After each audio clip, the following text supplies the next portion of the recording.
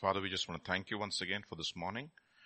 Lord, even as we are here in the house of the Lord, Father, your word says where two or three are gathered in your name, your presence will be there in our midst. And therefore this morning we have come to you, not to man, to hear from you, not from man, to hear from your word, not the thoughts of man, to understand your mind, not the mind of man, to know your heart and not the heart of man. And therefore this morning I pray, Lord, that you would reveal yourself a little more to us, even through your word, that you would make us understand, you would grant us a spirit of wisdom and revelation, that we will understand you, that we will know you, that we will see, Father, what you have for us in this last hour of time so that we can be prepared for your coming, O Lord. Thank you, Father. Commit all of us into your hands. Speak to us, speak through me, anoint us all to speak and to hear and to obey. We thank you, we praise you, we give you glory for in Jesus' name. Amen. Amen. So, we've been looking at the day of the Lord, which will come as a thief in the night, in which the heavens will pass away. 2 Peter chapter 3 and verse 10. Therefore, verse 11 says, therefore, since all these things will be dissolved, what manner of persons you ought to be in holy conduct and godliness. And in fact, if you look at all the epistles, if I'm not mistaken, almost all the epistles, they prepare us in one way or the other, directly or indirectly, for the coming of the Lord. 2 Corinthians chapter 5 will say, we must all appear before the judgment seat of Christ. Okay.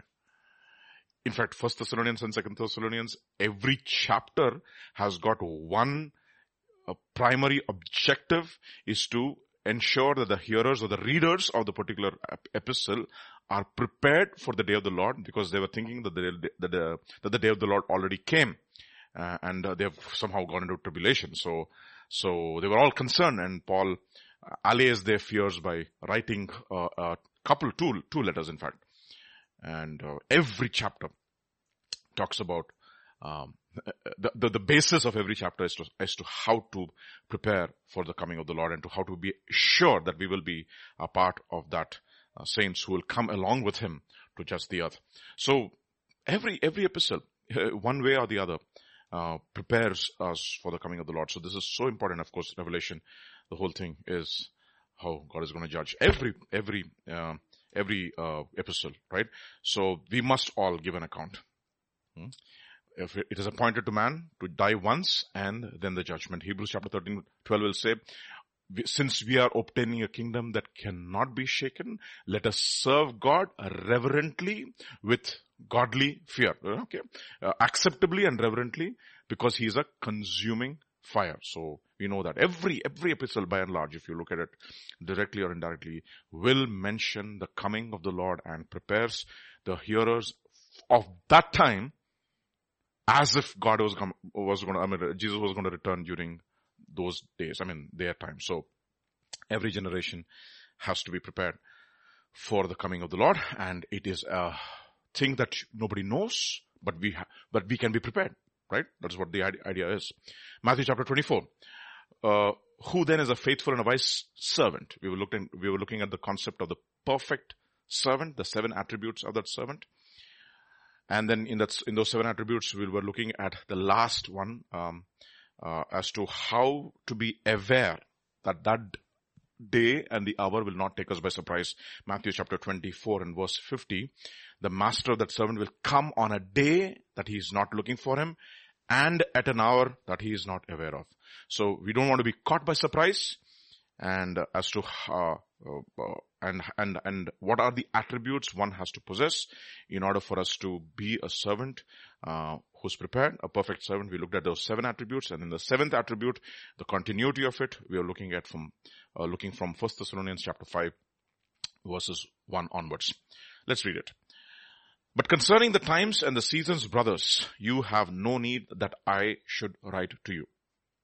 For you yourselves perfectly know that the day of the Lord so comes as a thief in the night. That means you have a complete understanding of the fact that the day of the Lord is going to come as a thief in the night, and therefore what should you do?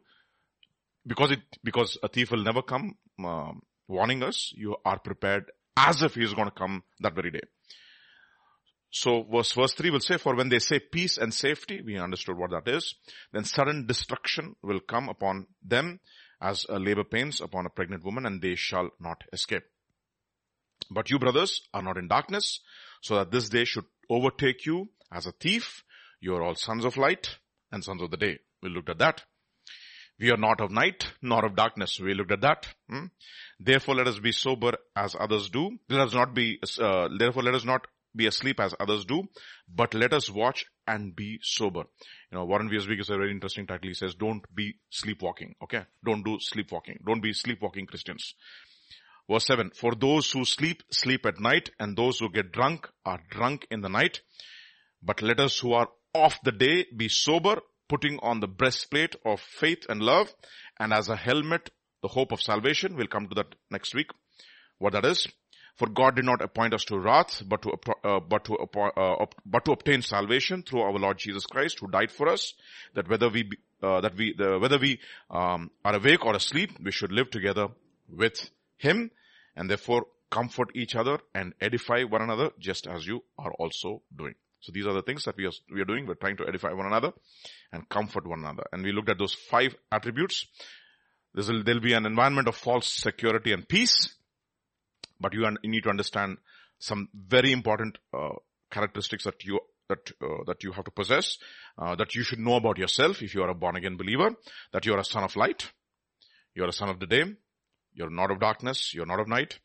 You should be sober and watchful, not asleep. You should be battle ready, and you should know that you are not objects of wrath, but salvation through Jesus. Okay. So today, we looked at the first 3 attributes, peace and security, sons of light and sons of day, not of darkness and night. Today we'll look at the third one, to be sober and watchful and not asleep. Okay, sober and watchful. By the way, what happens when we are born again, when God grants us repentance, if you don't have to turn there, you know that from 2 Timothy chapter 2 verse 26, he says, that they may come back to their senses, right? Coming back to the senses, actually, the idea that is being conveyed there is that you have regained your spiritual sobriety. Okay. You are actually drunk with the world, drunk with the pleasures of the flesh, and you've been captivated by the enemy to do his will. And what has suddenly happened is you have regained your spiritual balance, in that you have retained, at least in some measure, your spiritual sobriety. Okay, so today we look at being sober and watchful and not asleep. So we will look at one aspect of this from Mark's Gospel chapter 13, and to understand what it means to be spiritually sober and watchful. Alright, let us see. Mark's Gospel chapter 13. But of that day and hour no one knows. Again, you see the context, right? Not even the angels in heaven, nor the Son, but only the Father. But what does it say in 1 Thessalonians? But you, brothers, are not in darkness, that day should take you by surprise, but that you perfectly know that day will come like a thief. Okay. You understand? So you see the context, the same context which is being mentioned there. And verse 33. Take heed, watch, and pray, for you do not know when the time is come. When the time is. It is like a man going to a far country who left his house to his servants, gave authority to his servants, and to each his work, and commanded the doorkeeper to watch. Watch therefore, for you do not know when the master of the house is coming in the evening. You need to know the day, and you need to know the hour. Okay. He may come in the evening, because evening and morning, first day. So it starts, it's a Jewish calendar, okay? He may come in the evening, he may come at the midnight, at the crowing of the rooster, or in the morning. So 4 watches are being mentioned over there. Okay? Evening, midnight, early hours of the day when people awake. Some of the people who are really disciplined in the Lord, they awake. And for the rest of us who are morning people, okay? Okay. So, lest coming suddenly he find you sleeping. Some people sleep in the evening. Okay. And what I say to you, I say to all, watch. So today, we'll look at how does one watch. It's very important. Okay. How does one watch? And you don't have to look, because again, it's in the context of being a servant, right? In the context of being servant, in that context of a perfect servant is a one who is not going to be taken by surprise by that day. And what are the special attributes of that servant? We were looking at that he will not be taken by surprise. That means he's always prepared. Okay. No matter the time, no matter the hour, right? It's like, I told Abigail, get up in the night, middle of the night. If I say 13 times 13, you should say 169. Okay. Doesn't matter in the midnight. Please give me some time. Let me review. No. Okay. Any time of the day, it should be like a part of you. It should be ingrained. It should become a part of you. It should be a part of your mind, your thought processes, etc. They don't like it, but eventually one day, they will appreciate it. Okay. Because all things, when people put a yoke upon the children, they don't like the yoke. But they don't understand it's still a yoke of wood. If they don't come under the yoke of wood one day, what will come? The yoke of iron definitely will come. There is no man without a yoke. Okay. So what are the attributes? Let us see. Let us observe. And I just want to look at one verse to understand how should one be watchful and be sober. What are the attributes that he needs to possess in order that he be watchful and be sober. You got that? Alright, let us see. One verse. That is 13:34. It is like a man going to a far country. Okay. Now, when you look at this far country thing, you should remember Proverbs chapter 7. The master of the house has gone to a far country and he has taken a bag of money. Let us come and make our beds and make love through the night. Okay. Fill ourselves with love. Okay. So, you see the connotation over there. The language is very, very biblical. Okay. Very Solomonic, if you will. If I can use that word, no? Solomonic. It is like a man going to a far country who left his house. Not in that he didn't leave his house. He sent his Holy Spirit, obviously. And then he says, he left his house, ostensibly, meaning he's going to come back for sure. And he gave authority to his servants and to each his works and commanded the doorkeeper to watch. So look at these attributes over here. So first of all, they were all, everybody say that? His servants. And to his servants, if you want to be watchful and be sober and not be taken by surprise, understand that you've been given authority, first thing. Second, each has been given his or her work. Understand that. Third, you have been commanded by you've been given the commandment of a doorkeeper to be watchful. The commandment of a doorkeeper to be watchful. No, you need to understand what is happening over there. What are all these things? Dig a little deeper and you'll understand. First, very important attribute to ascertain for ourselves that we are, first thing, his servants. Everybody say that? I am his servant. Understand that, okay? I am his servant. Very clear. I am not Peter's servant, even though I serve him. I am not Dr. Richard's servant, even though I serve him. I am not Samuel's servant, even though I serve him. I am not any of your servants.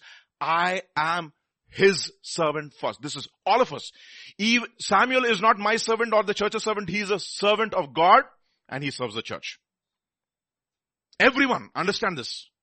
You are not any man's servant. You are God's servant. This is so important for us to realize. And every one of us are his servants. So let us look at what the Bible talks about. What a servant who understands the fact that he is his servant should have, attributes that he should have. 1 Corinthians chapter 7 verse 23. You were bought at a price. Do not become slaves of men. You need to understand this. This is such an important thing. What is the most important aspect that you need to understand over here? That you've been bought at a price. So let me give you a very earthly, what you call degenerate example.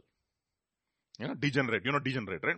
Degenerate example to drive home the point. Like for example, let us say you go and you have given your resume to a company and they shortlisted you for an interview. And after the entire process is over, HR interview is going to take place.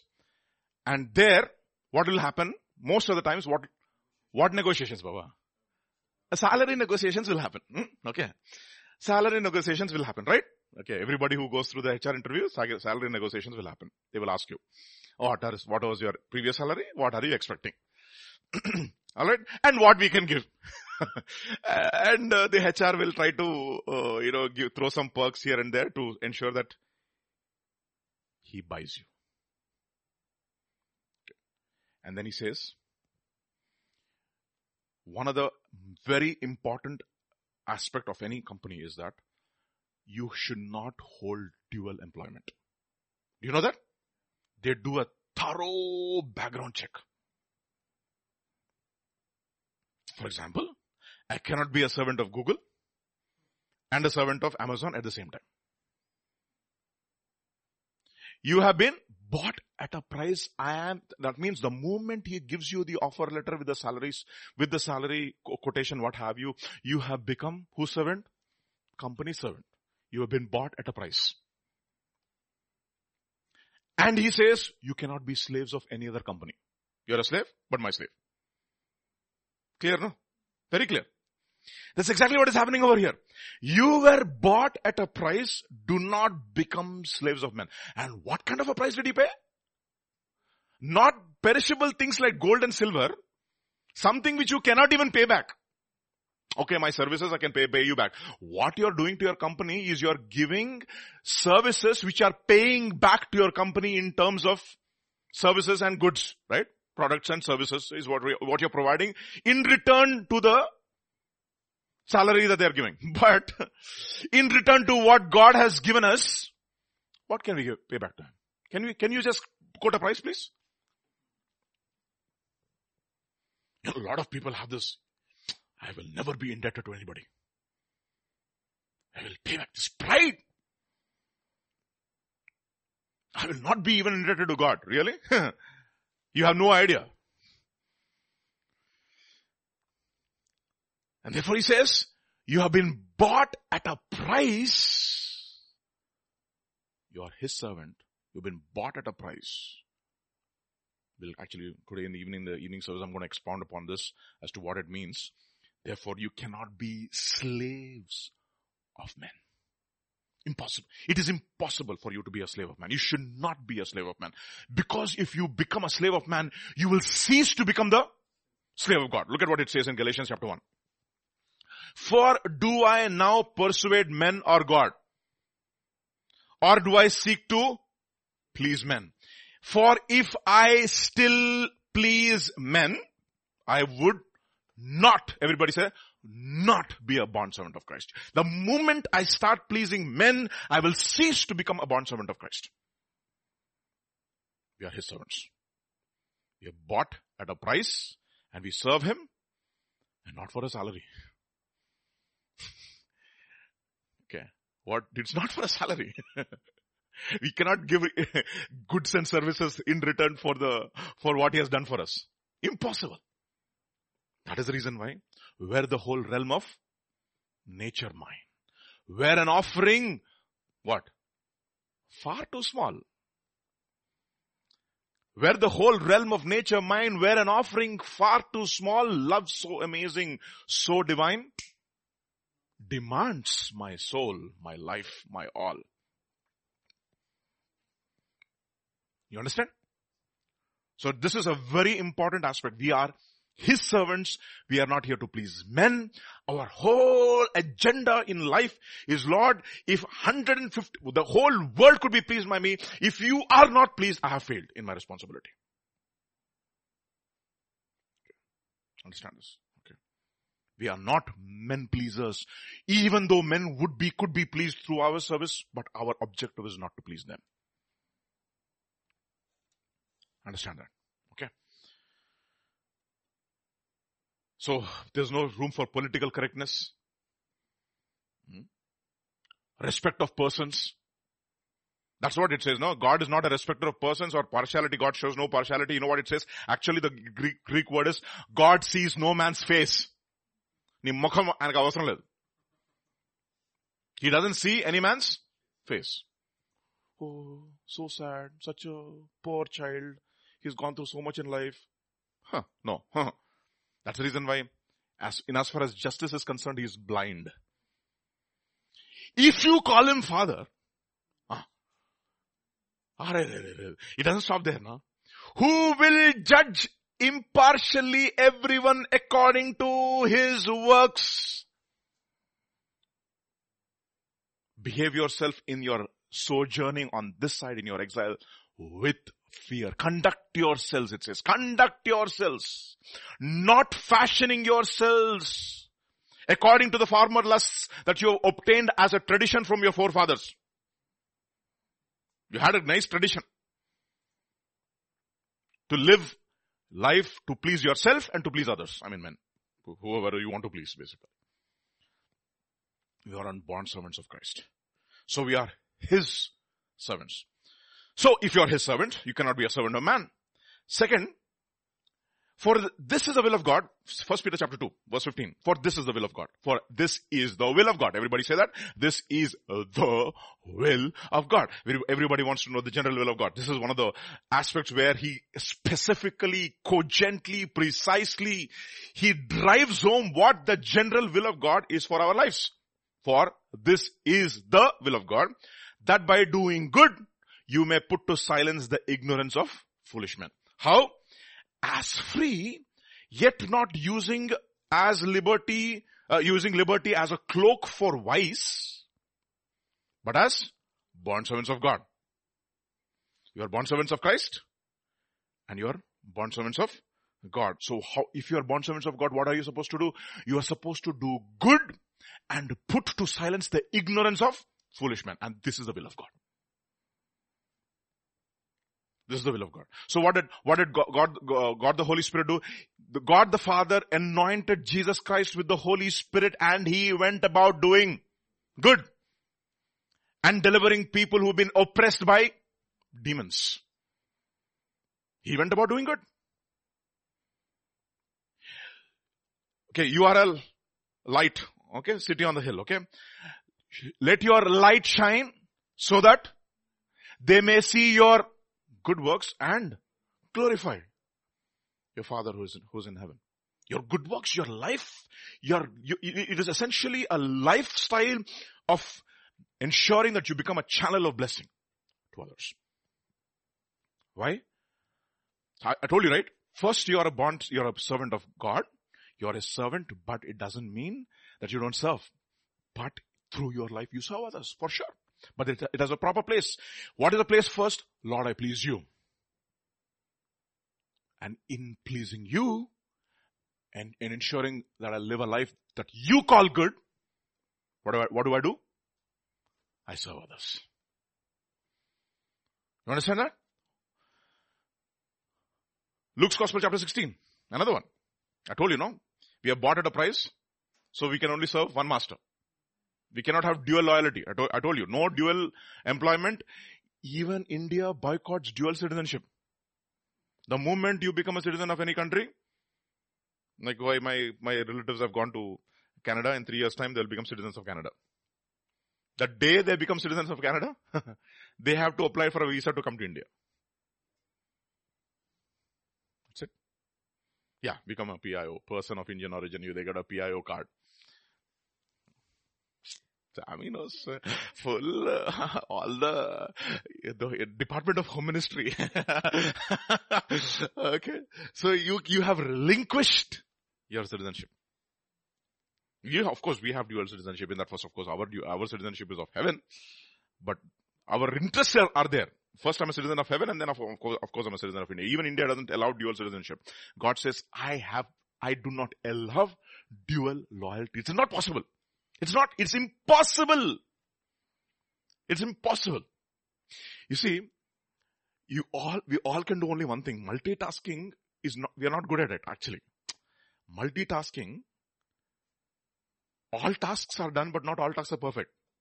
We call it trade-off. Optimization. Okay. Right? Depending upon the priority, depending upon the client, and depending upon the time and how much money is paying you. This is what you do. You multitask. Multitasking not possible in the kingdom of God. Only one thing is needful. We have to be one thing Christian. Okay, that is the reason why he says, unite my heart to fear your name. Unite. Unite my heart to fear your name. And what does the world do? That's what it says, right? He binds up the wounds of the guy who comes from Jerusalem to Jericho. Remember? And the very interesting word, the word for binding up is, what has happened? He falls among thieves, and there's a very interesting Greek word that is being used. They traumatize him. And now what has happened when they traumatize him? That fellow has what we call as me, myself, and who are multiple personality disorder. That is the reason why he says, a double-minded man can receive nothing from the Lord. Cleanse your hearts, you sinners. Purify your hearts, you double-minded. The word for mind is, of course, suke, from which we get the word soul, dipsychos, spiritual schizophrenia, if you want to call it. So no servant can serve two masters, for either he will hate the one and love the other. In other words, you cannot love both. Impossible. Impossible. I love her. No way. No woman will accept that. No man will accept it. I don't know how David and Solomon and all the rest of the gang managed. The first person who didn't manage is Abraham. And what was he doing? When the angels came to meet him, in the afternoon sun, he was outside the tent. Okay, you can imagine, no? Somebody's outside in the afternoon sun. Okay, somebody said, no, it is better to live in the wilderness than to... Okay. So somebody said, I think Solomon was the one who said that. It is better to live in the housetop than to live with a contentious woman. That is when he visited wife number 365. Then he went to wife number 366. Okay. Now he said, better to live in the wilderness than to even live in the rooftop, he said. You see. So even now from the rooftop he ran to the wilderness. You see, I mean, I'm just speculating all these things, okay. This is pun intended. Okay, I don't know when he wrote and how he wrote that. No servant can serve two masters. That is the reason why he says 4 are great mysteries to me. The bird, the way of the eagle in the air, the snake on the rock, a ship in the sea, and the maid with a man. 4 are mysteries, he says. The way of the eagle, snake on the rock, a lot of spiritual significance, okay? Okay. Ship in the sea, and the way of a maid with a man. 4 mysteries. Great man. No servant can serve 2 masters, for either he will hate the one. That is the reason why when Jacob got married to, he was forced into marriage to Leah, and later he got married to Rachel. The Bible says, when God saw that Leah was no. Hated, yeah. When Leah was hated and Rachel loved. Can you imagine? No, that is what came. See, unloved ka matlab kya hai? It's somewhere in the middle. Do you love me? No. You don't love me? No. What do you do? I don't know. I mean, there's nothing called I don't know expression in a very close relationship. You either love me or you don't love me. Okay. So if you love Leah, you will hate Rachel.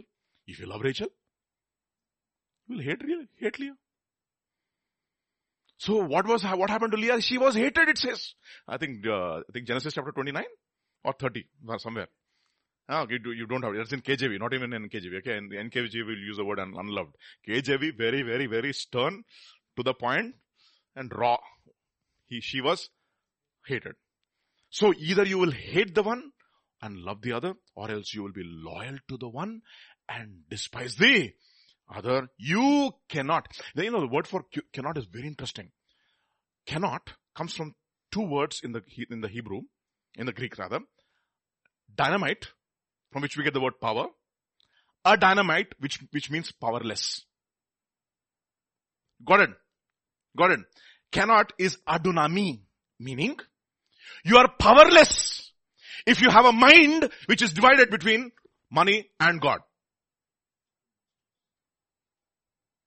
Adunami. When the Holy Spirit comes upon you, what will you receive? Power. Dunamis, exactly. But what happens when you have divided loyalties? You have adunami, means you have no power. God will give you nothing, because God says a double-minded man will receive what? Nothing from the Lord. And if you ask what should he give you? No. What do you ask for? No. Yeah, in that case, context is wisdom. But if you being evil fathers will give good gifts to your children, how much more God will give the who? The Holy Spirit. When the Holy Spirit comes upon you, what will you receive? You will receive power. And when you are double-minded, you will not receive the Holy Spirit, because you're a double-minded man, and God will not give you something which is a resource to empower you. Therefore it says, cannot is a very powerful word. We just read it. You are powerless, in other words. You are powerless to serve God, and you are powerless to serve mammon. So there's no balancing acts that we can do here. Balance, for people, you should be balanced. What do you mean by balance? Okay, 3 days I can love my wife. 4th day I can sleep with another person. Is that what you mean by balance? On an average, we are doing okay. See, that is not balance. God says, that is the reason why, you know what? The word whole heart is mentioned so many times in Psalm 119. I served the Lord with my whole heart. It says, I found a man called Caleb who served me with what? Whole heart. A perfect heart and a willing mind. First Chronicles, right? Alright. You cannot serve God and mammon. You are his servant, so you cannot have dual loyalties. Understand that. Alright? Ezekiel chapter 33. That means mammon is, of course, we know what mammon means, right? Gain. Right? We looked at that. Ezekiel chapter 33. Verse 30. As for you, son of man, the children of your people are talking about you beside the walls in the doors of their houses. What are they talking about, Ezekiel? Oh, he's such a fantastic preacher. They're not talking anything bad about the preacher, by the way. And they speak to one another. Everyone says to his brother, please come and hear what the word is that comes from the Lord. That means Ezekiel is speaking the words of God. And then, so they come to you as my people do. They sit before you as my people. And they hear your words and they do not do them. For with their mouth they show much love, but their hearts pursue their own gain.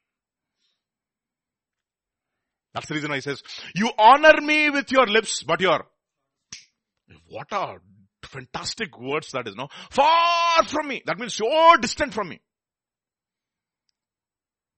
Not close to him at all. So, first thing, you are his servant. Therefore, you cannot have dual loyalties. No dual loyalties, because you are bought with a price. You cannot become slaves of man or slaves of mammon. And if you do, you know, one of the stories of, if you look at Israel as a nation, if you look at Israel, what is this history of Israel? Right from inception to this point, only one thing God is doing with them. Discipline. Right? So he says, of all the families of the earth, I knew you. So what I'm going to do? I'm going to punish you for your iniquities. So you play the fool with God. You do it at your own peril. So be very careful. Lord, I am absolutely, totally devoted to you. Say that. Okay. Everybody, every day confess this. Lord, I'm absolutely, totally devoted to you. Confess that. I want to be. Colossians chapter 3. Therefore, another attributes of the bondservant. Bondservants obey in all things your masters according to the flesh. So how do we work if you are only bondservants of God? So we are not like super spiritual. No, Paul says, no, to the Corinthian church. Some say, I am of Paul. Some say I'm of Apollos. Some say I'm of Caiaphas. And some say I'm of Christ. Who's the most spiritual among them? They thought. We are the most spiritual group. Who are these people? Exactly. Those people who said, we don't follow Paul. We don't follow Apollos. We don't follow Peter. We only follow Christ. These are all fake Christians are there all over the place, Baba. Okay. Bond servants, obey in all things your masters according to the flesh. Not with eye service. As men pleasers. Again, you see, your whole objective is to please God. But in sincerity of heart, what? Fearing God. And whatever you do, do it heartily as unto the Lord and not to men. Knowing that from the Lord, you will receive the reward of the inheritance, for you serve the Lord Jesus Christ everywhere. But it doesn't matter. What a statement, no? Whichever company you take, whom are you serving? The Lord Jesus. So when they see you work, the kind of output that you give, the kind of wisdom that you display, not display, the kind of wisdom that you possess, and in that your whole objective is, Lord, through my life, these people, they should always prosper. If I am there in this company, I should be a source of prosperity to this company and not a source of discomfort. They should not say, bah, why did we hire? We say, no, what hire? Some kind of, there's a name. My hiring defect, no? That's HR word, okay? My wife keeps using the word, no? This person has a hiring defect. Because if you hire her, they'll cause more headache than blessing. Hiring defects. We are not hiring defects. We don't want to be hiring defects wherever we are.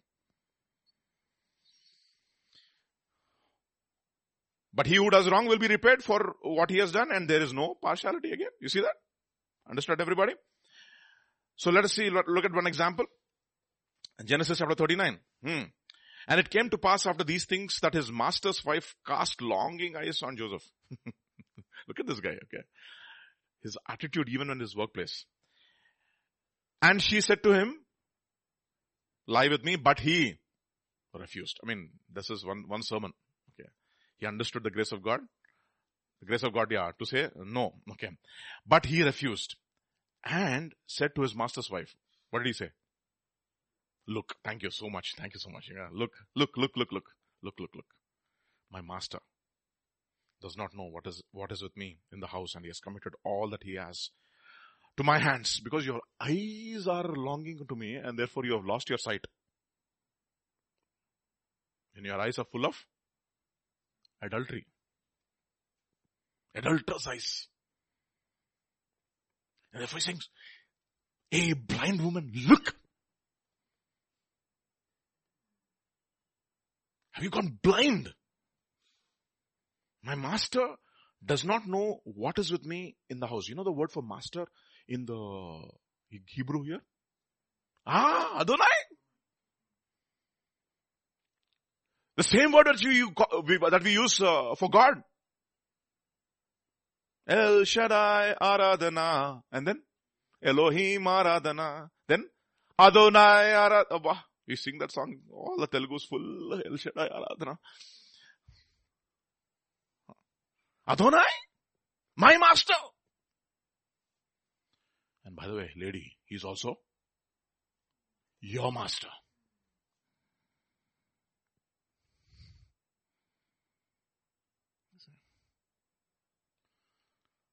Adonai, my master. The word for my master, Adon means master. Adonai means my master. It's the same word in Hebrew.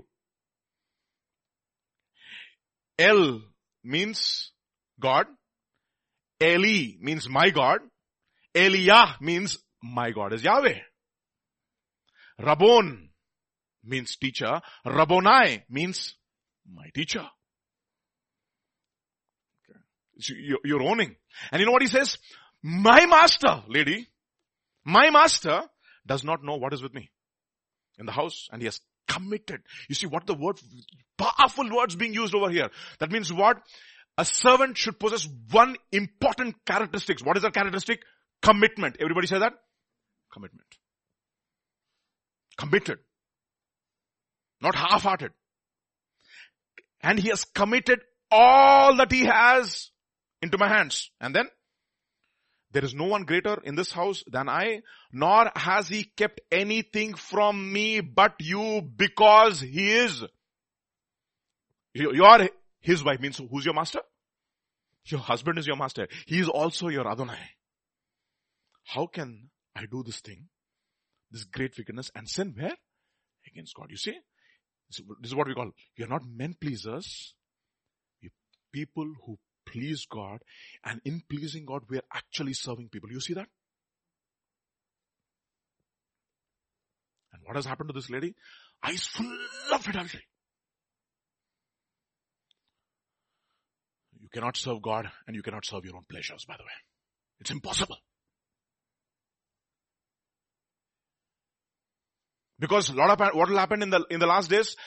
Men will become lovers of money, lovers of pleasure, lovers of, but not lovers of God. They become lovers of pleasure. Lovers of themselves. Proverbs chapter 30 verse 20. Look at what it says. Such is the way of an adulterous woman. She eateth and wipeth her mouth and saith, I have done no wickedness. You still haven't got the point. So let us look at it in another translation, okay? An adulterous woman consumes a man, then wipes her mouth and says, what's wrong with that?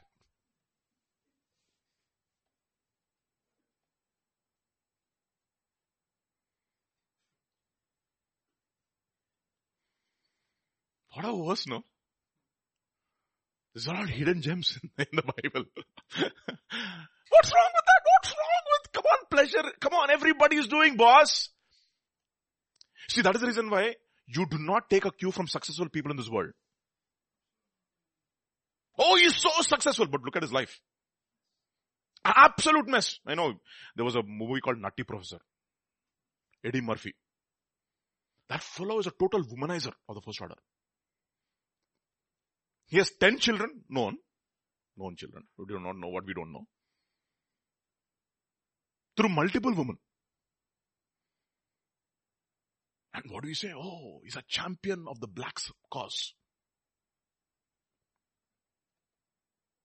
You have to see what all fraternities he belongs to.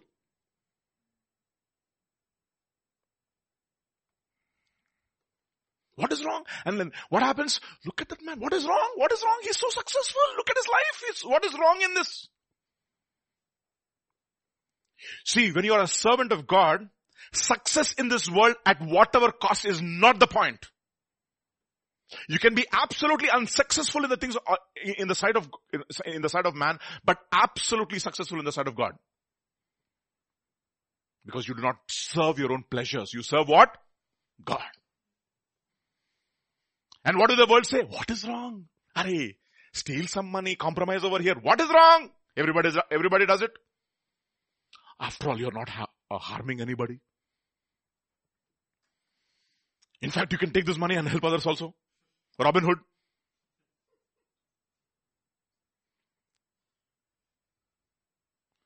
You see, that's what happens. You look at Hollywood and Bollywood, you become Robin Hood. See? Ultimately, adulterous woman consumes a man, then wipes her mouth and says, what is wrong with that? What is wrong? Everybody's doing it. Everybody's cheating. Everybody's lying. Everybody's stealing. Everybody's taking vaccine, etc. You see?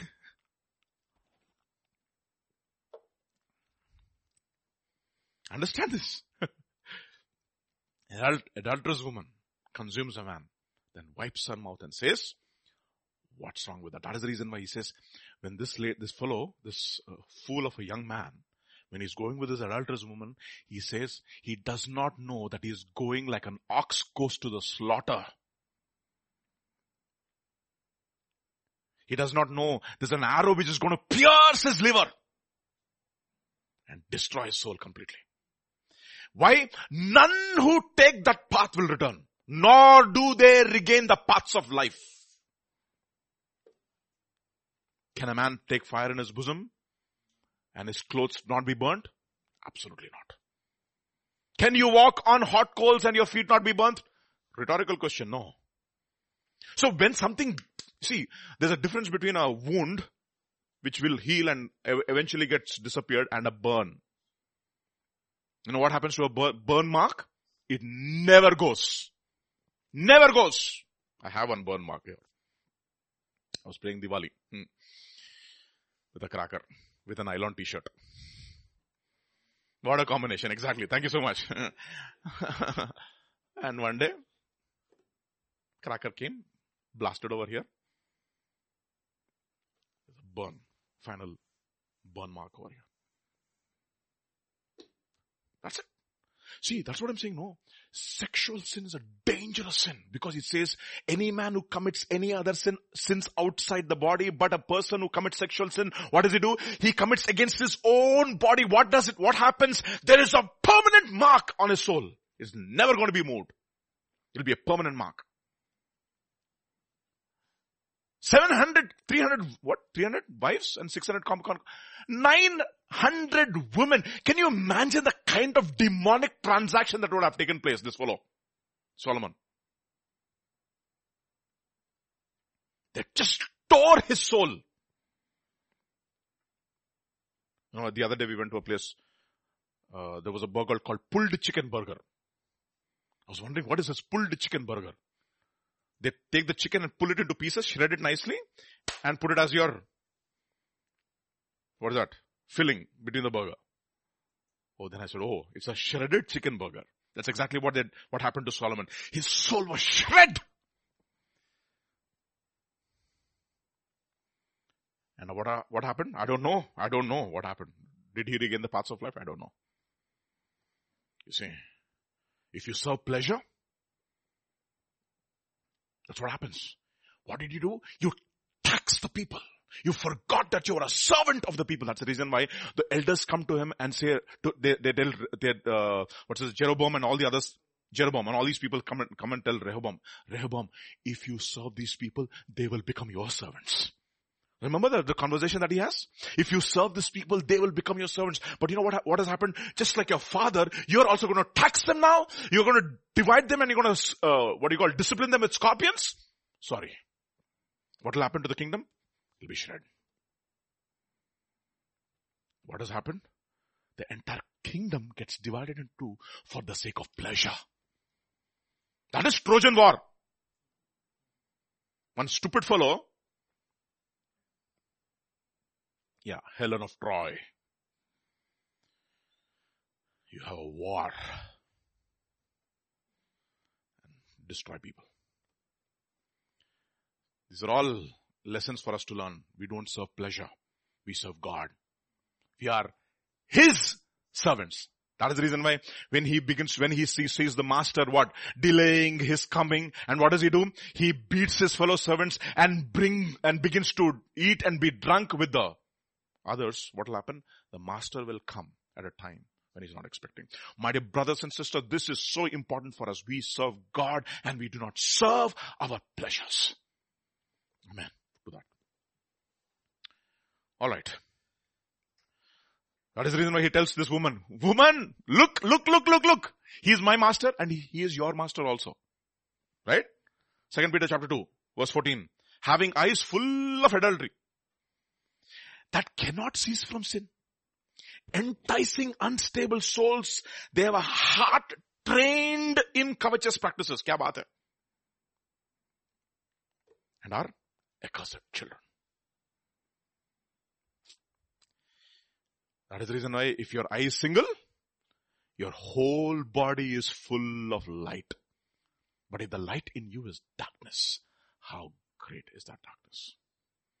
The word for full of adultery, it is talking about the eyes of an adulterous woman. That's the idea there. That is being conveyed. So we don't fool around with pleasure. Pleasure is there. Where? At his right hand. We seek our pleasure in finding God. That is unmatchable pleasure. And that's an experience, by the way, right? Why should God give us pleasure if you're not interested in pleasing Him? Amen. All right. So, 1 Peter chapter 2. As free, yet not using our liberty as a cloak for vice, but as bond servants of God, honor all people, love the brotherhood, fear God, honor the king. And then how do you do? Servants, be submissive to your masters with all fear. Not only to the good and gentle, but also to the harsh.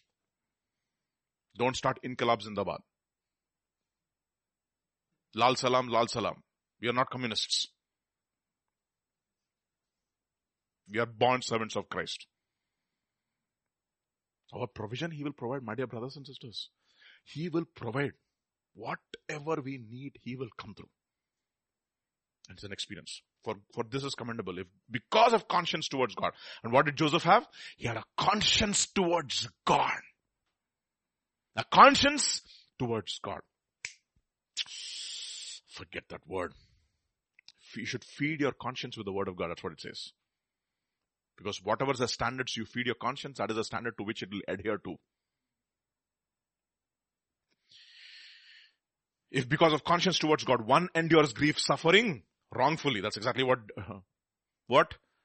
Joseph did. For what credit it is, if you are beaten for your faults, you take it patiently. But when you do good and suffer, if you take it patiently, this is commendable before God. So look at the entire idea. My idea is to not to please men, but to please who? God. My idea is not to have conscience towards man, but to have a conscience towards God. For to this you were called. Because Christ also suffered for us, leaving us an example that you should follow in His footsteps. Amen. And a second thing a bond servant should have. See, we are bond servants of the order of Christ. In Christ, Christ was a son who became a servant. And we are also sons who became servants. Though He was a son, He learned obedience through the things He suffered. How did He learn obedience through the things He suffered? By taking upon Himself the form of a bond servant and becoming obedient to the death on the cross. So we are of the type of Christ. So every servant is a servant in Christ, because as long as we are in Christ, we are servants in Christ too. Because He was also a servant. Okay, that's what we sing that song now. This is our God, the servant king. Kya baat hai? What a sort of song. The servant king. It's an oxymoron for a lot of people. That He's not a king who does not serve His people. He's a charlatan. He's a dictator. Right? Alright. That's the reason why we are a benevolent. We ultimately will become a benevolent monarchy. The kingdom of God. Yatha Raja, Tatha Praja. That's exactly what will happen. Just as the king, so will be his subjects. Ultimately. So, Isaiah 49, look at what it says. Listen, O coastlands, to me, and take heed, you peoples from afar. The Lord has called me from the womb. From the matrix of my mother, He has made mention of my name. I love that word, no? The word matrix, it's rendered as matrix. The Hebrew word is the inward parts. The womb of my mother. From the matrix of my mother. No? It says, no? The one who opens the matrix is separated unto God. That's what Leviticus uses the word. It's a KJV. Hardcore KJV language. I love the word. Love the translation. Okay. From the matrix of my mother, He has made mention of my name, and He has made my mouth like a sharp sword. In the shadow of His hand, He has hidden me. And what did I underline? Hidden. Okay. And made me a polished shaft. In His quiver, He has hidden me. In other words, a servant is not a servant unless and until he has a hidden life with God. He loves obscurity. What does he like?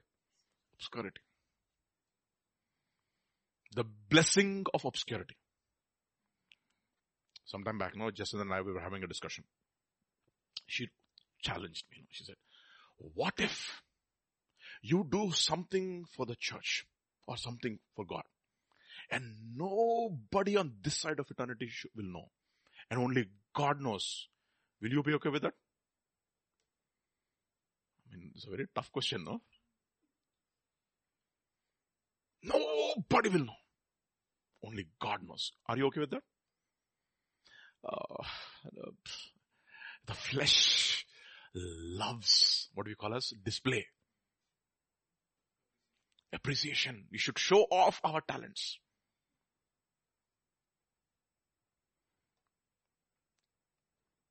One man, Sundar Krishnan, he was the one who asked God. He said, Lord, grant me the blessing of obscurity. Till now he's obscure. Nobody knows him. And recently, I just searched, and I found him in some random YouTube channel. One message, 115 views for this message. Powerful. Same passion, same vigor, same vitality at 80 years, almost close to. Jumping on his seat in a Zoom class. No, does anybody know? See, hidden me. That will be awesome, no? To be hidden by God. Nobody knows. It's a huge blessing. Luke's Gospel chapter 2, verse 80. So the child grew. Who's this child? John the Baptist. And became strong in the spirit and was in the deserts till the day of his manifestation to Israel. What was that? A life which was hidden in God. Desire that. Desire that.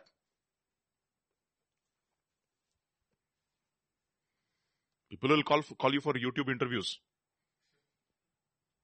and put you on display. Be careful. And they'll say, so many people are watching you. Ayyo.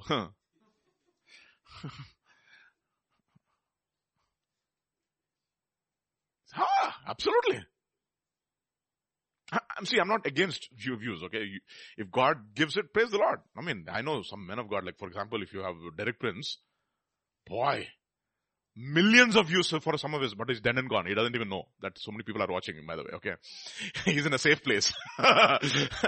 He's really obscure from all that is happening here on earth. Okay. Another person, of course, we know Zach Bunan, but that man is a man of God. He doesn't care what you think about him or not think about him. Okay. Well known. See. It's a strange paradox Paul talks about. We are well known, yet not very known. Very well known. Okay. So the child grew. A blessing of hiddenness. Servants. And you know what? This is exactly what God did to even the very Son of God when he came to earth. Where was he? In Telugu we use the word Marumula Kugramam. Meaning somewhere in the corner of a place where nobody knows, in a manger. We sing that song, Born in a Manger. We actually, we are all sentimental people, no? We worship the manger now. We put all these beautiful props and everything. I'm not against that. But during that time, do you think anybody gave a second look to this man who was born in a manger? Hidden and obscure. You know what? That was divine conspiracy. That's a conspiracy of God. Nobody should know. Nobody should know. Until his time. Nobody should know. You see, some man who died on the cross 2000 years ago, he's a savior of the world? What are you talking about? Preposterous. That is the reason why it says the preaching of the cross is foolishness to those who are perishing. But to us who are being saved, it is a power of God. Obscure. See? But not obscure to the principalities and powers of darkness. They know it. Those are the people who should know. Understand?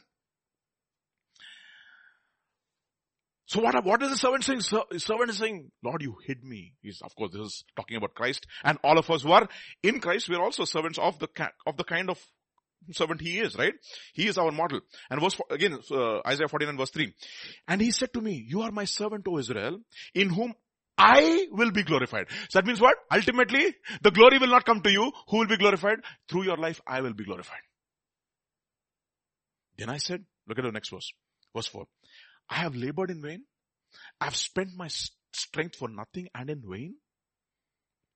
Yet surely, my just reward is with the Lord and my work is with my God. In other words, even though I don't see any results, I will still labor in hiddenness. I will be faithful to my calling wherever God has placed me. You understand?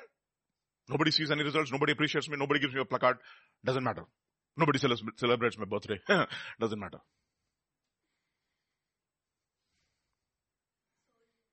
Yeah, exactly. Yet surely my just reward is with me. Is with the who? Is with the Lord. He still hasn't given it to me. And my work is with my God. Actually, the word for work is my recompense. My recompense is my reward. My compensation. Thank you so much. My compensation is with He is going to compensate me. Don't worry. And so what will I do? I might feel that my work is going in vain. My labor is going in vain. The time which I'm spending with God is going in vain. I'm not being as impactful as the other peers that I'm looking at in my field of influence. But God is saying, you know what? Be faithful at your calling, at your post. Your recompense is with the Lord. You're His servant and He will recompense you. And that recompense, boy, I don't know. Maybe He'll give us one planet completely. Go and inhabit. I don't know. Maybe I'm not sure. Okay. Surely my just reward is with the Lord and my recompense is with my God. So that is a servant. You see, we are whose servant? His servants. I mean, see how liberating the word of God is? Ye shall know the truth and the truth shall set you free. Free to do what? Free to serve Him. Free to become His servant. Hebrews chapter 6. But beloved, we are confident of better things concerning you. Yes, things that accompany salvation, though we speak in this manner. Verse 10. For God is not unjust to forget your labor of love. Your work and the labor of love which you have shown towards His name, in that you have ministered to the saints and you continue to minister. And we desire that each one of you show the same diligence to the full assurance of hope until the end, that you do not become sluggish, but imitate those who through faith and patience inherit the promises. And then again, 1 Corinthians chapter 3. Now he who plants and he who waters are one, and each one will receive his own reward according to his own labor. One day, you will receive. No problem. You know something? God is going to give us wages. I don't know what some salary is going to give us, Baba. Arey, your company, Google, will give you salary.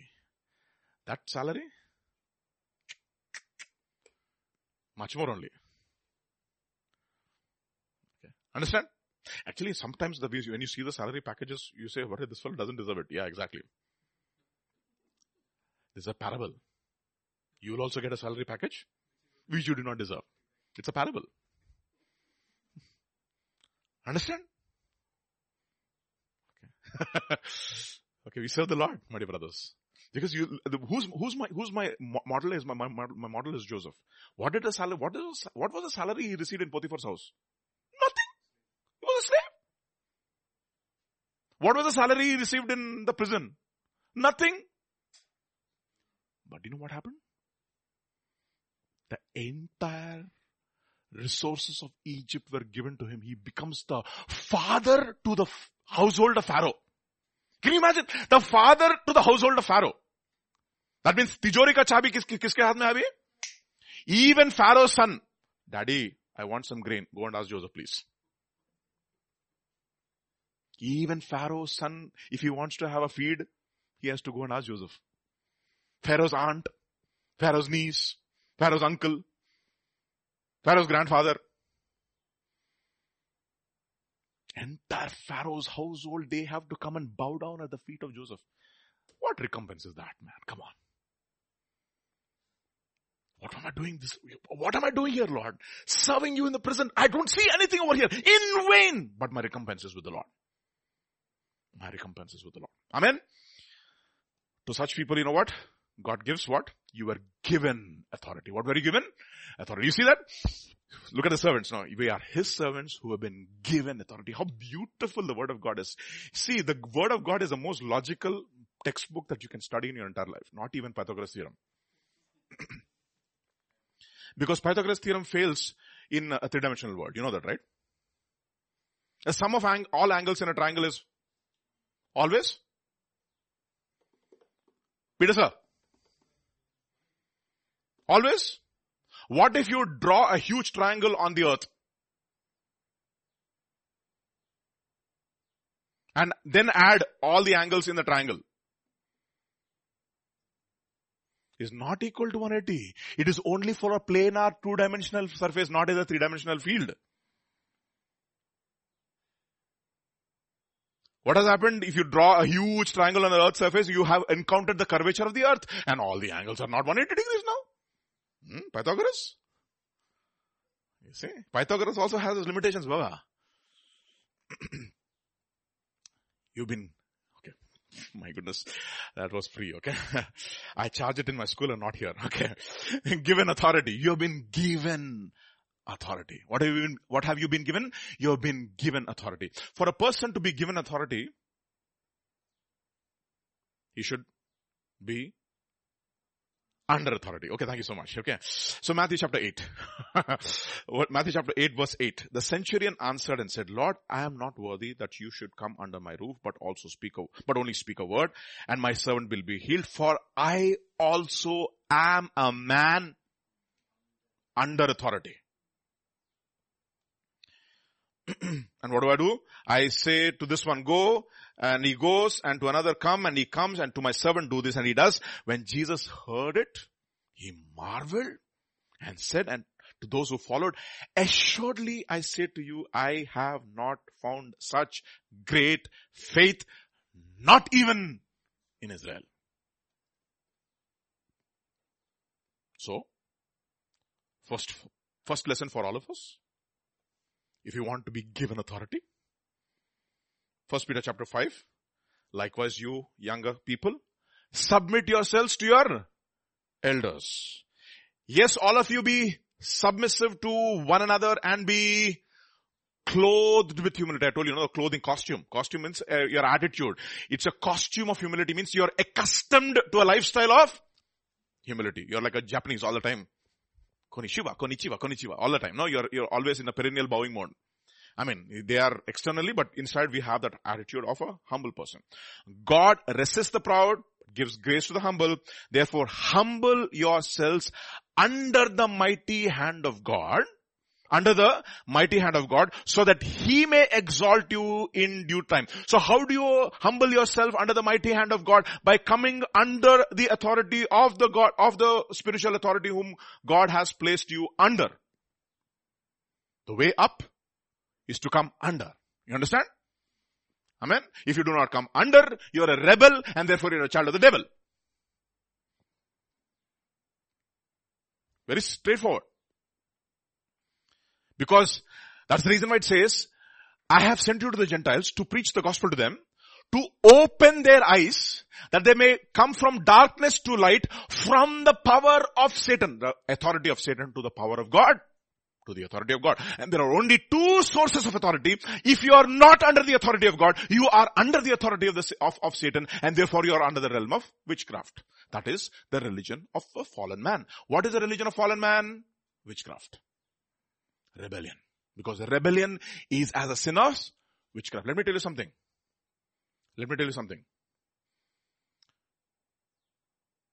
Eve was deceived.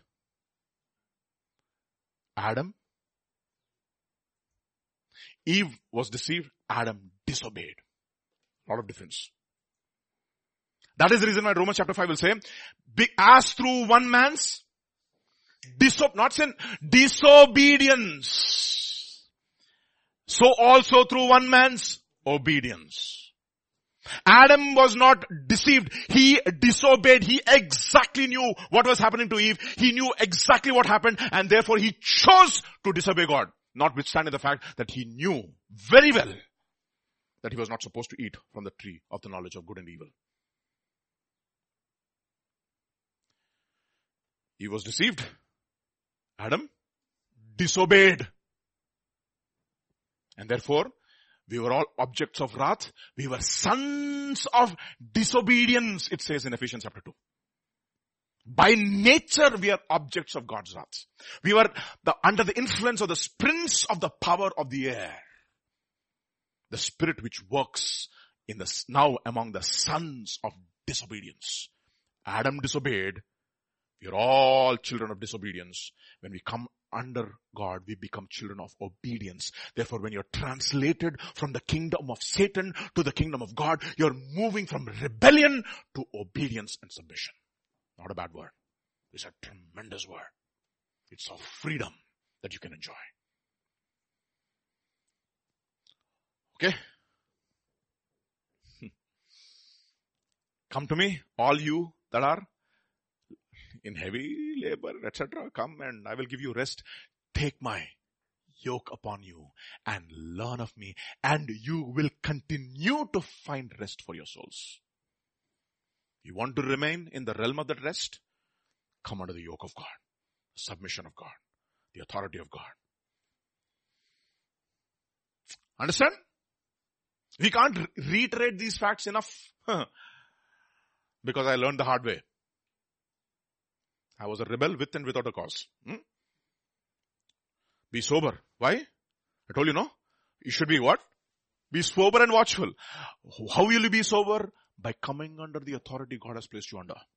Be sober, be vigilant, because your adversary, who's your adversary? Your enemy. He is looking for like-minded people. Birds of the same feather flock together. Are you are a rebel? Why I'm a rebel? What are you doing? And says, come here, come here, come here.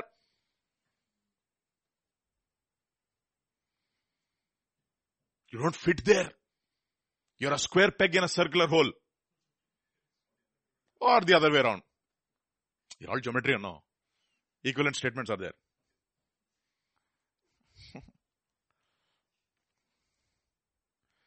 So, come out. You are a rebel, I'm a rebel, everybody rebel. I told you, no, that my what is that? Kirana shop guy. Arey, wo bhi chor, hum bhi chor, sab chor. I said, Baba, kya freedom hai tumhare liye? You have so much of freedom. He is chor, you are chor, everybody thief. And you are enjoying, your conscience doesn't even prick you. Happy is the man. You see how dead the conscience is? Or the man who is natural? Is completely oblivious to the standards of God. If we do some small things for us, it will bother us. Isn't it? Trouble, torment, and it is good. It's good that your conscience keeps pricking you like that. Tender conscience is good. So, be sober, be watchful by coming under authority. So you will be given authority if you come under authority. Look at this pattern. I'll show you. Okay. This is 1 Samuel chapter 3. One of my favorite verses. 1 Samuel chapter 3 verse 1. You can underline it 250 times in your Bible. Every time you read it, underline it. Okay. Now the boy Samuel ministered to the Lord before Eli. Kya baat hai? Kya baat hai? Who is Eli? Compromised servant of the Lord.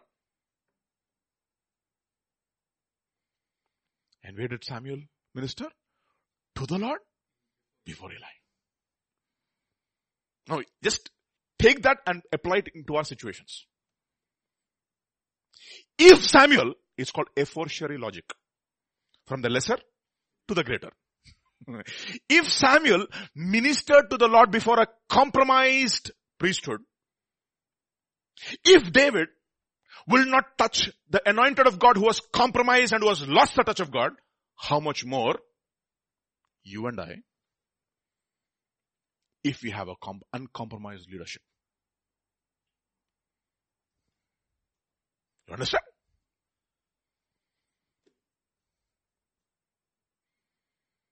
It's called a fortiori. From the lesser to the greater. And the word of the Lord was rare in those days. There was no widespread revelation.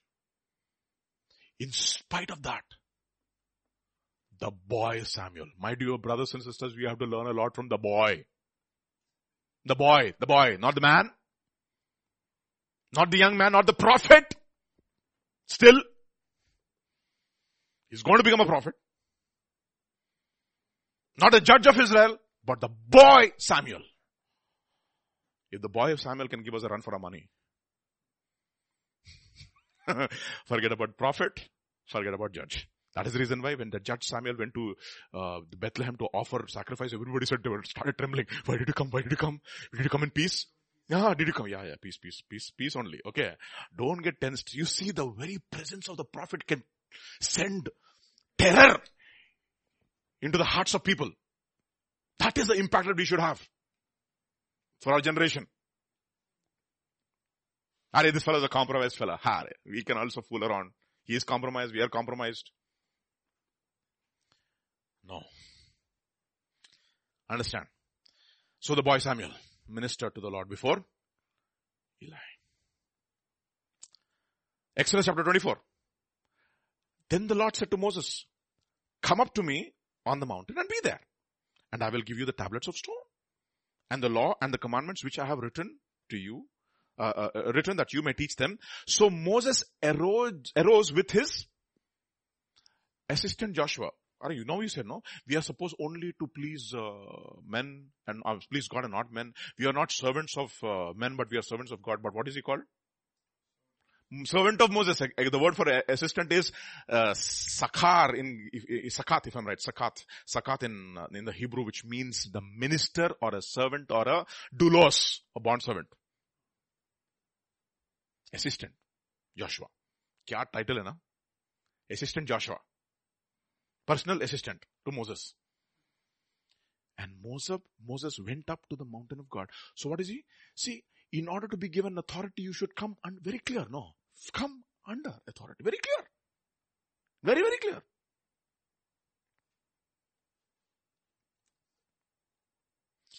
Exodus chapter 33 verse 11. So the Lord spoke to Moses face to face as a man speaks to his friend, and he would return to the camp, but his servant Joshua, the son of Nun, a young man, did not depart from the tabernacle. Meaning ultimately whom was he serving even when he was assisting Moses? Serving God. And what was he doing? At the tent of meeting, he was listening. He was literally there in the presence of God. He heard the voice of God coming down and speaking face to face with Moses. And he said, boy, this is what I want to experience. I'm still not there. God may not appear to me like this, but I want to have a taste of what it is.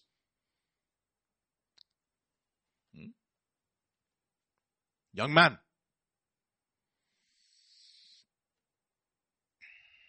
Psalm 119 verse 9. How can a young man cleanse his way? By taking heed according to your word. You see that? And another one. Exodus chapter 17. Then the Lord said to Moses, write this for a memorial in the book and recount it in the hearing of Joshua, that I will utterly blot out the remembrance of Amalek from under the heaven. So who was Joshua? What was he doing? He was fighting the who? The Amalekites. What is Amalekite a symbol of? Of the flesh. What was he therefore overcoming? The desires and the lusts and the inclinations of the flesh. He's taking the instruments of his body and making them instruments of righteousness and not of lawlessness. By coming under the teaching of the word of God, right?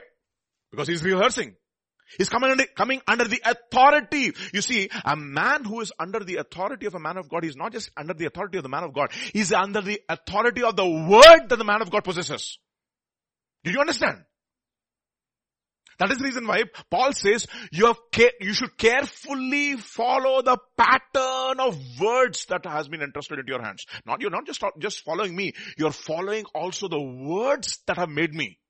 The doctrine that has made me. Did you understand? This is a very important truth. Write this for a memorial in the book and recount it in the hearing of Joshua. What does it mean? I didn't put it. It says, you handed yourselves over to that form of doctrine to which you have been delivered to, and you were obedient from the heart. And what happened? In the process, you became what? Slaves of righteousness, and you were freed from becoming what? Slaves of sin. And what did you do? You took the instruments of your body, especially your eyes, your ears, and your tongue.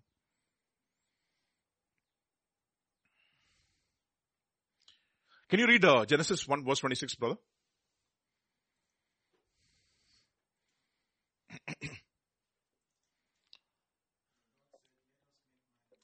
Let us make man in our image. Okay, and verse 28, if I'm right, the blessing is pronounced. And God blessed them. And God said unto them, be fruitful, multiply, replenish, subdue, and have dominion. Over the fish of the sea, over the fowl of the air, over every living thing that moveth. Now you think about this. He says, how therefore, what is the new covenant teaching of Genesis chapter 1 verse 28? How do you subdue all of these things? By not eating them. There's a spiritual insight. James chapter 3 verse 6. And the tongue is a fire, a world of iniquity. This is the member. The tongue is so set among our members that it defiles the whole body and sets on fire the course of nature, and it is set on fire by who? By hell. Now look at this, verse 7. For every kind of beast. What is that? The fish of the sea, the fowl of the air, the creeping things, has been tamed by, that means he subdued them, right? That is easy to subdue. What is very difficult to subdue? That means if you are really a person who have come under the blessing of God and who are exercising dominion, we are going to exercise dominion over animals. What should we exercise dominion over? Our tongue. You understand the spiritual significance of it? You know, the Telugu is very interesting. All these animals have become sadhus.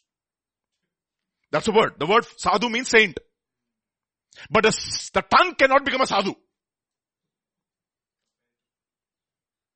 What is a saint? A person. A sadhu means in Indian language, a person who's got control over his desires. Sadhu Sundar Singh. Okay. So all have become sadhus. What has become sadhu? Parrot has become sadhu. Snakes has become sadhu. Fish of the sea has become sadhu. But the tongue? No sadhu. It is unruly. That means it cannot be ruled. That's what in other words, a person who can exercise dominion over his tongue is a person who is really blessed of God.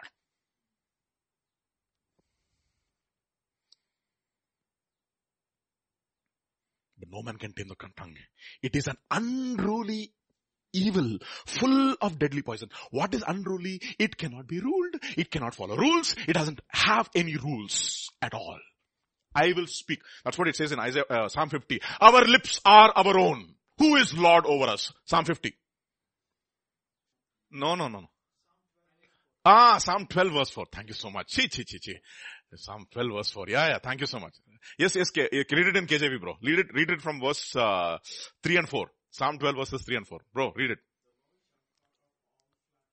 The Lord shall cut off all flattering lips. The tongue that speaketh proud things. Who have said, with our tongue we will prevail. Our lips are our own. Who is Lord over us? You see that? What a cogent verse. So precise. That is the reason why they hated James. And they threw him from the top of the pinnacle of the temple and martyred him, slaughtered him. They couldn't stand this kind of teaching. What Solomon proclaimed, James followed. The equivalent of Proverbs in the New Covenant is actually James. You need to understand that, okay? So, if you want to have authority, what are you? A person who's got authority over your own tongue. You've given your ear to hear, and your tongue is under control. It's like a bridle. Who holds your tongue?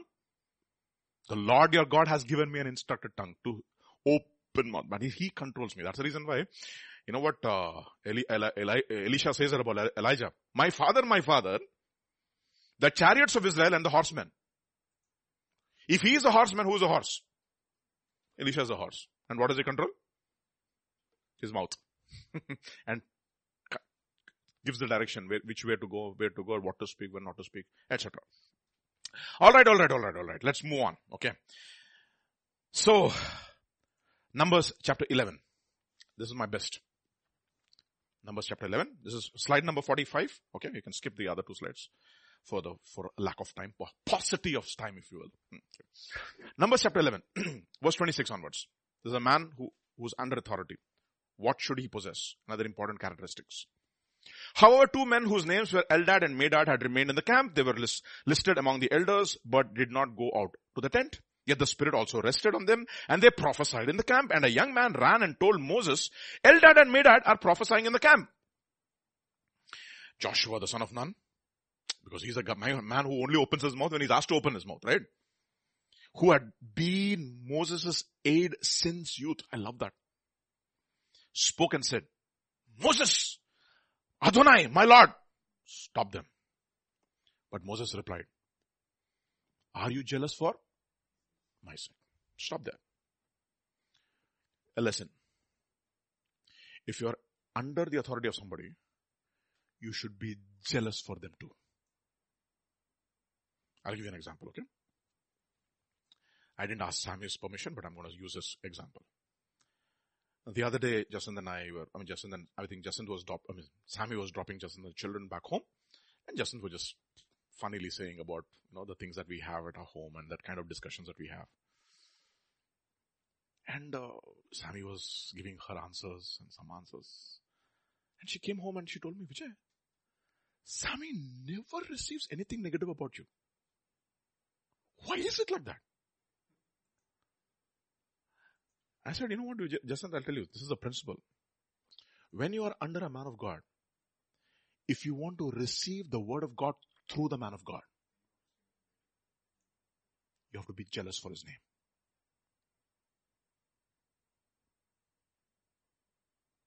Otherwise, you know what will happen? You will mock the word of God, even though it is the word of God spoken through a fallen vessel. Because it's not the word of man, it's the word of God through the man, albeit with all his frailties and shortcomings.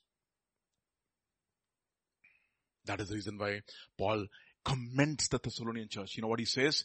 Even though we spoke, you did not receive it as the word of man, but as it is in truth. As long as the word of God is the truth, you received it as the word of God, which has got the power to work in those who believe.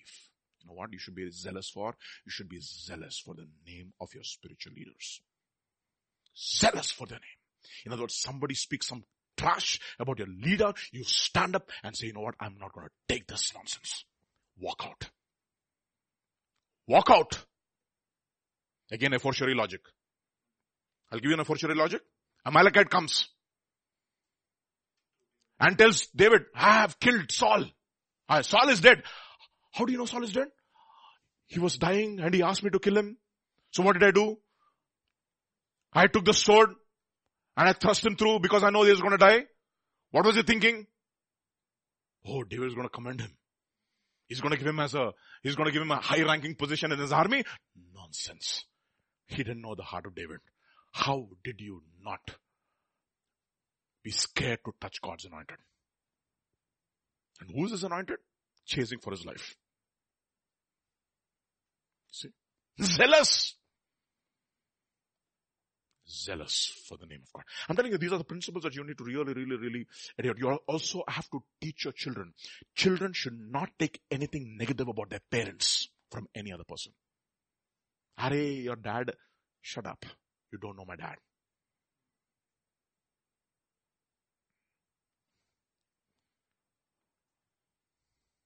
Okay. Understand this. Very important, sobering truths. You want to be given authority? Be jealous for godly authority under whom you've been placed. If you can't, well, you do so at your own peril. Look at now. Look at the graduation ceremony of Joshua under Moses. Look at what it says in Numbers chapter 27. And the Lord said to Moses, take Joshua the son of Nun with you, a man in whom is the Spirit. Where is the Spirit now? In whom is the Spirit. And lay your hand on him. Set him before Eleazar the priest and before all the congregation, and the word inaugurate, commission. And commission him in their sight, and you shall give him some of your, the word some is there. The word is actually of your authority, not some of your authority. You shall give some of your authority to him, that all the congregation of the children of Israel may be obedient. What is a sign that you have actually received the authority of God? So ultimately you've been tested for such a long time. Now what is God giving you? Some of his authority. And you know what happens when you have been given some of the authority? You have the words of authority. What is authority? What is authority? It says, Joseph was given authority to bind the princes of Egypt and to teach their senators wisdom. Why? Because he was a man under authority. You will be given words, that teaching, revelation. God can entrust you now with his words, with his revelation, with his teaching, which is going to propel, encourage, challenge, equip, edify the next generation. Doesn't matter if one generation doesn't listen to you, forget it. God will say, I'm going to raise another generation who will listen to you, and that generation you will impact. I want to be like that. It says, none of the words of Samuel. What does it mean? Meaning when he spoke, things happened. That is what it means to be called. What is call? Abigail, clean your room. That is not a call. Okay, mama. Okay, daddy, I'm doing it. Mama, maybe. No. That is not a call. Abigail, do it. She gets up and she does it because you know who called you? It is not my father or anybody else. It is God through my father. That is call. You know what will happen? When Samuel spoke the words, things happened. Words of authority. Impacted people. Influenced people. Challenged people. Equipped people. Influenced the next generation. Do you want to be that kind of an impactful man? Come under authority. It has got tremendous benefits. You shall know the truth, and the truth shall set you free. Acts chapter 13. Now in the church there was at Antioch, there were certain prophets and teachers, Barnabas, Simeon, who was called Niger, Lucius of Cyrene, Manaen, and Saul. Kya baat hai? Who's mentioned at the last? Saul. Who's mentioned first? Barnabas. Ultimately the first will become the last will become first. Okay, no problem. As they ministered to the Lord and fasted, the Holy Spirit said, now separate to me Barnabas and Saul for the work to which I have been called. What is happening over here is coming under the leadership of people. Even though he is more talented, more equipped, more endowed with natural giftings and logic and education, he is coming under authority. And you know what's going to happen? Now he's going to be, elders are going to lay hands upon him and he's going to be sent into the mission field. You know what he's going to do? The first deliverance he's going to wrought. He's going to bind the sorcerer Elymas. He who has ears to hear, let him hear. Means what? He's a man who, the person who can be given authority, he was a man who has come under authority, meaning he's a man who has been tested by authority.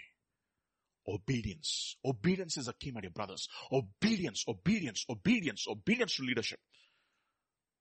Okay, I don't want to be called a person who disobeys. Pastor tells me something, I do it, period. The elders tell me something, I do it, period. I follow instructions to the T. I don't bring my own arguments, my own thoughts, my own, presuppositions, prejudices, etc.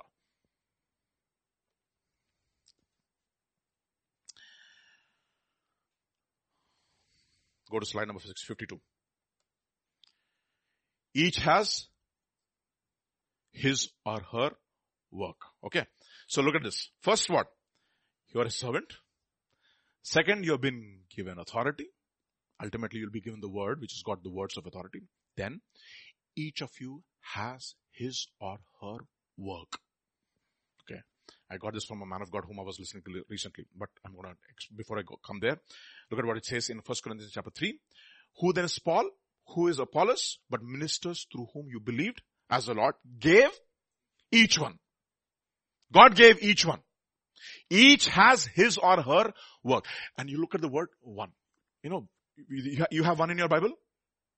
You have one in your Bible? Underline that one. Because that one will be very, very significant.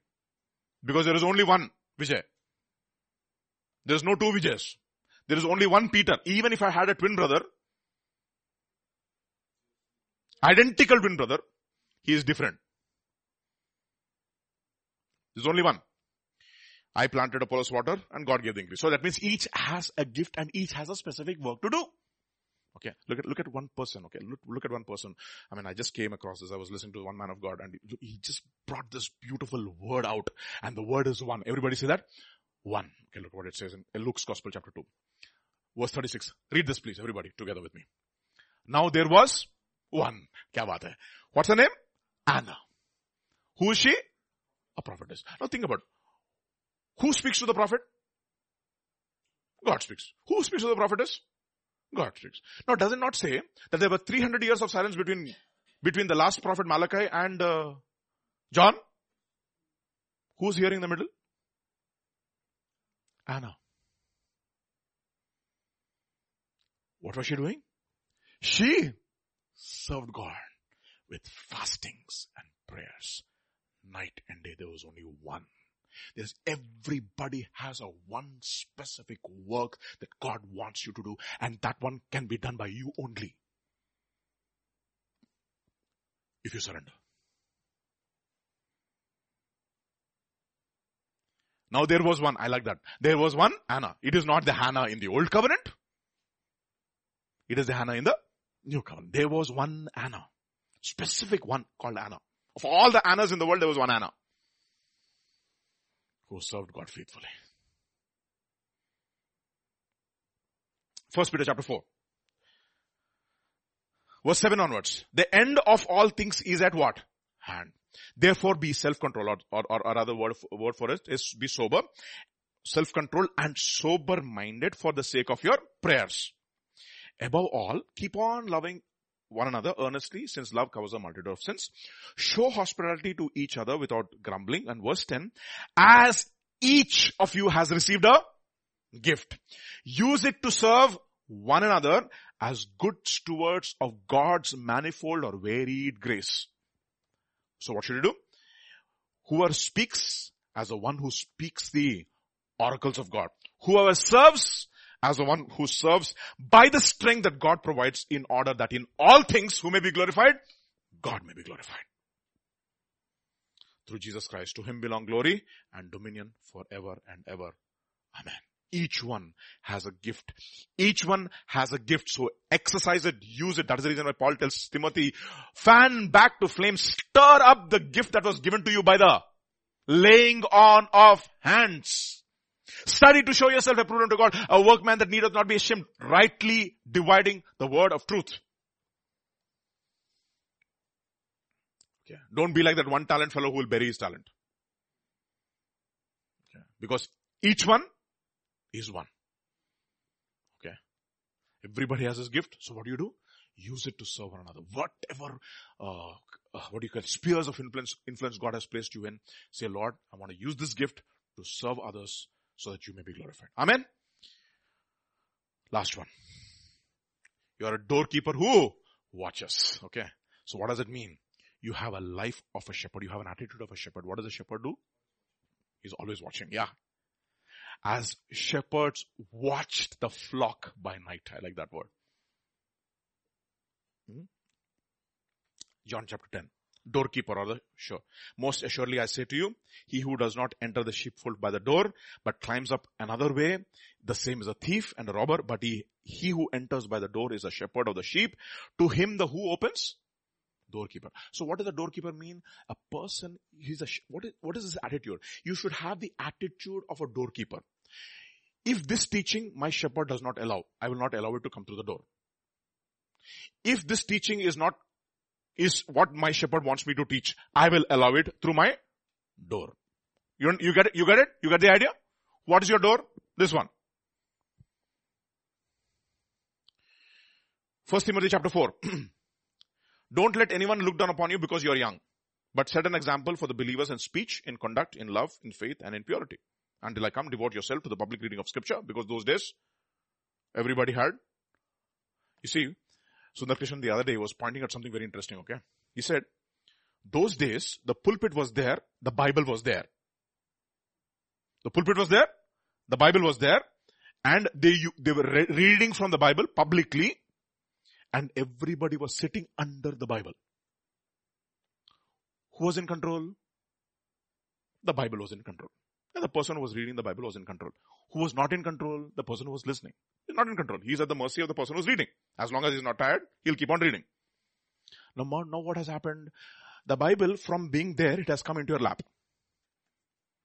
Now you are not under the Bible is under you. So what do? Who controls it now? You control it. Very interesting point. So when Ezra was preaching, where was it? Exalted platform, and he read throughout the day. Everybody shut their mouths and listened.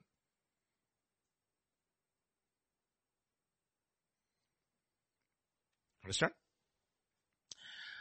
Devote yourself to the public reading of scripture, to preaching and teaching, and then do not neglect your gift which is in you through the laying of, which is given to you through prophecy. When the body of elders laid their hands on you, be diligent in these matters. Give yourselves wholly to them, so that everyone may see your progress. Watch your life, and you see the word watch. Watch your life and watch your doctrine. So what should the doorkeeper do? If any false doctrine is there, what should he do? He should shut the door. If anything which is worthy of edification is, what should he do? Open the door. You understand what's happening over here? If you want to be watchful, you have to be watchful for the things which edify you, and you have to be watchful of the things which will destroy you. Be careful as to what you're hearing. You understand?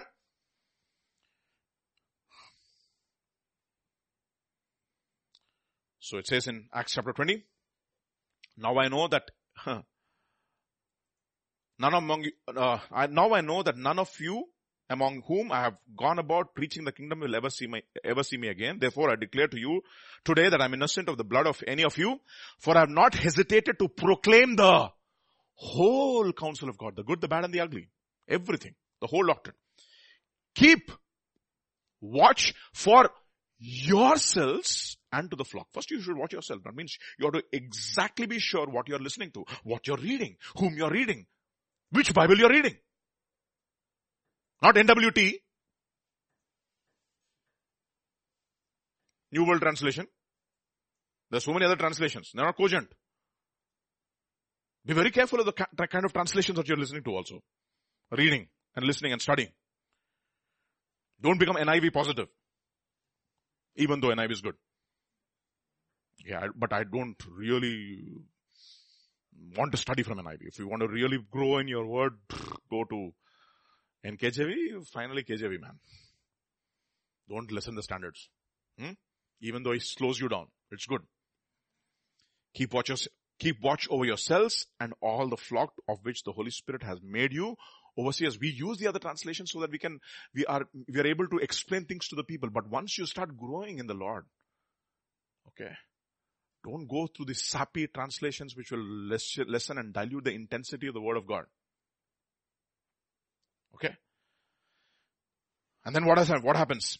Be shepherds of the church of God, which he brought with his own blood. Because what I'll do, what will happen?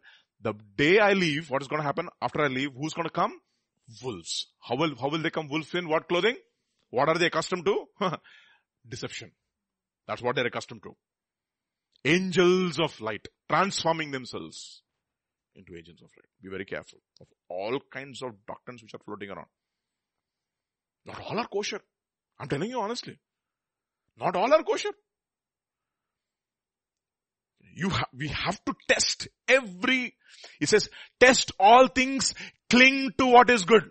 Test all things and cling to what is good and flee from every semblance of evil. Reject every semblance of evil. Put a price tag on your soul. Don't be easily bought. Keep a watch. So, whom you're listening to, what you're listening to matters. Continuously. Continuously get challenged. Okay. Continuously allow the word of God to do its work so that you are not taken by surprise when that day comes. Yeah. So 3 attributes we looked at. First attribute is that you're a servant. And if you're a servant, you'll be given authority. You'll be tested with authority. Third, you'll be what? Second, you'll be what? What is the next one?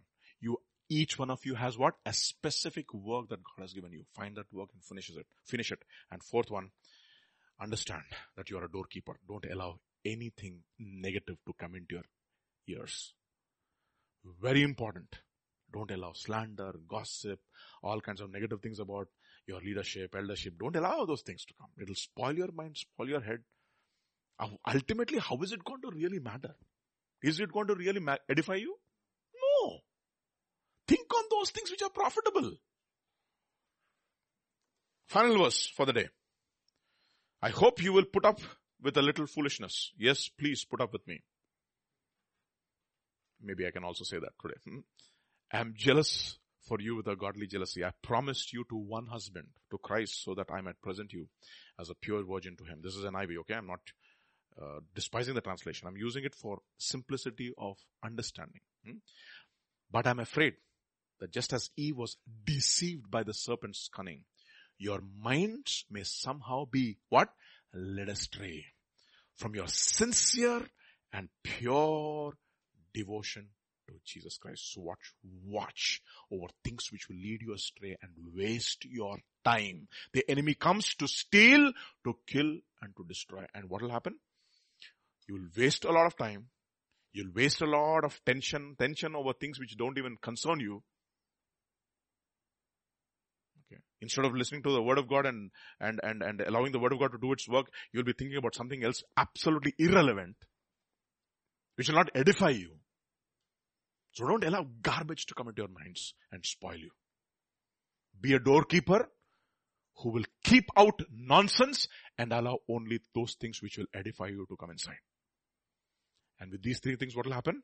You'll become a servant who will be what? Sober and watchful. Amen. Let's pray.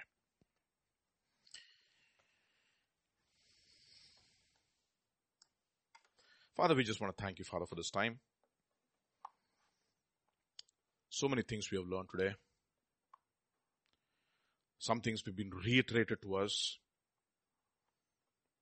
But we believe, O Lord Jesus, you have brought it all fresh from your oven this morning to feed us. I pray, Lord, every one of us will contend for the faith, for the teaching that has been entrusted into our hands once and for all. And not allow ourselves even for a moment to waste our time thinking or allowing things which will not edify us to come into our souls. Thank you, Father. Keep us, O Lord. Keep us. Keep our church from any kind of a slander or gossip. Keep us, O Lord, focused on you.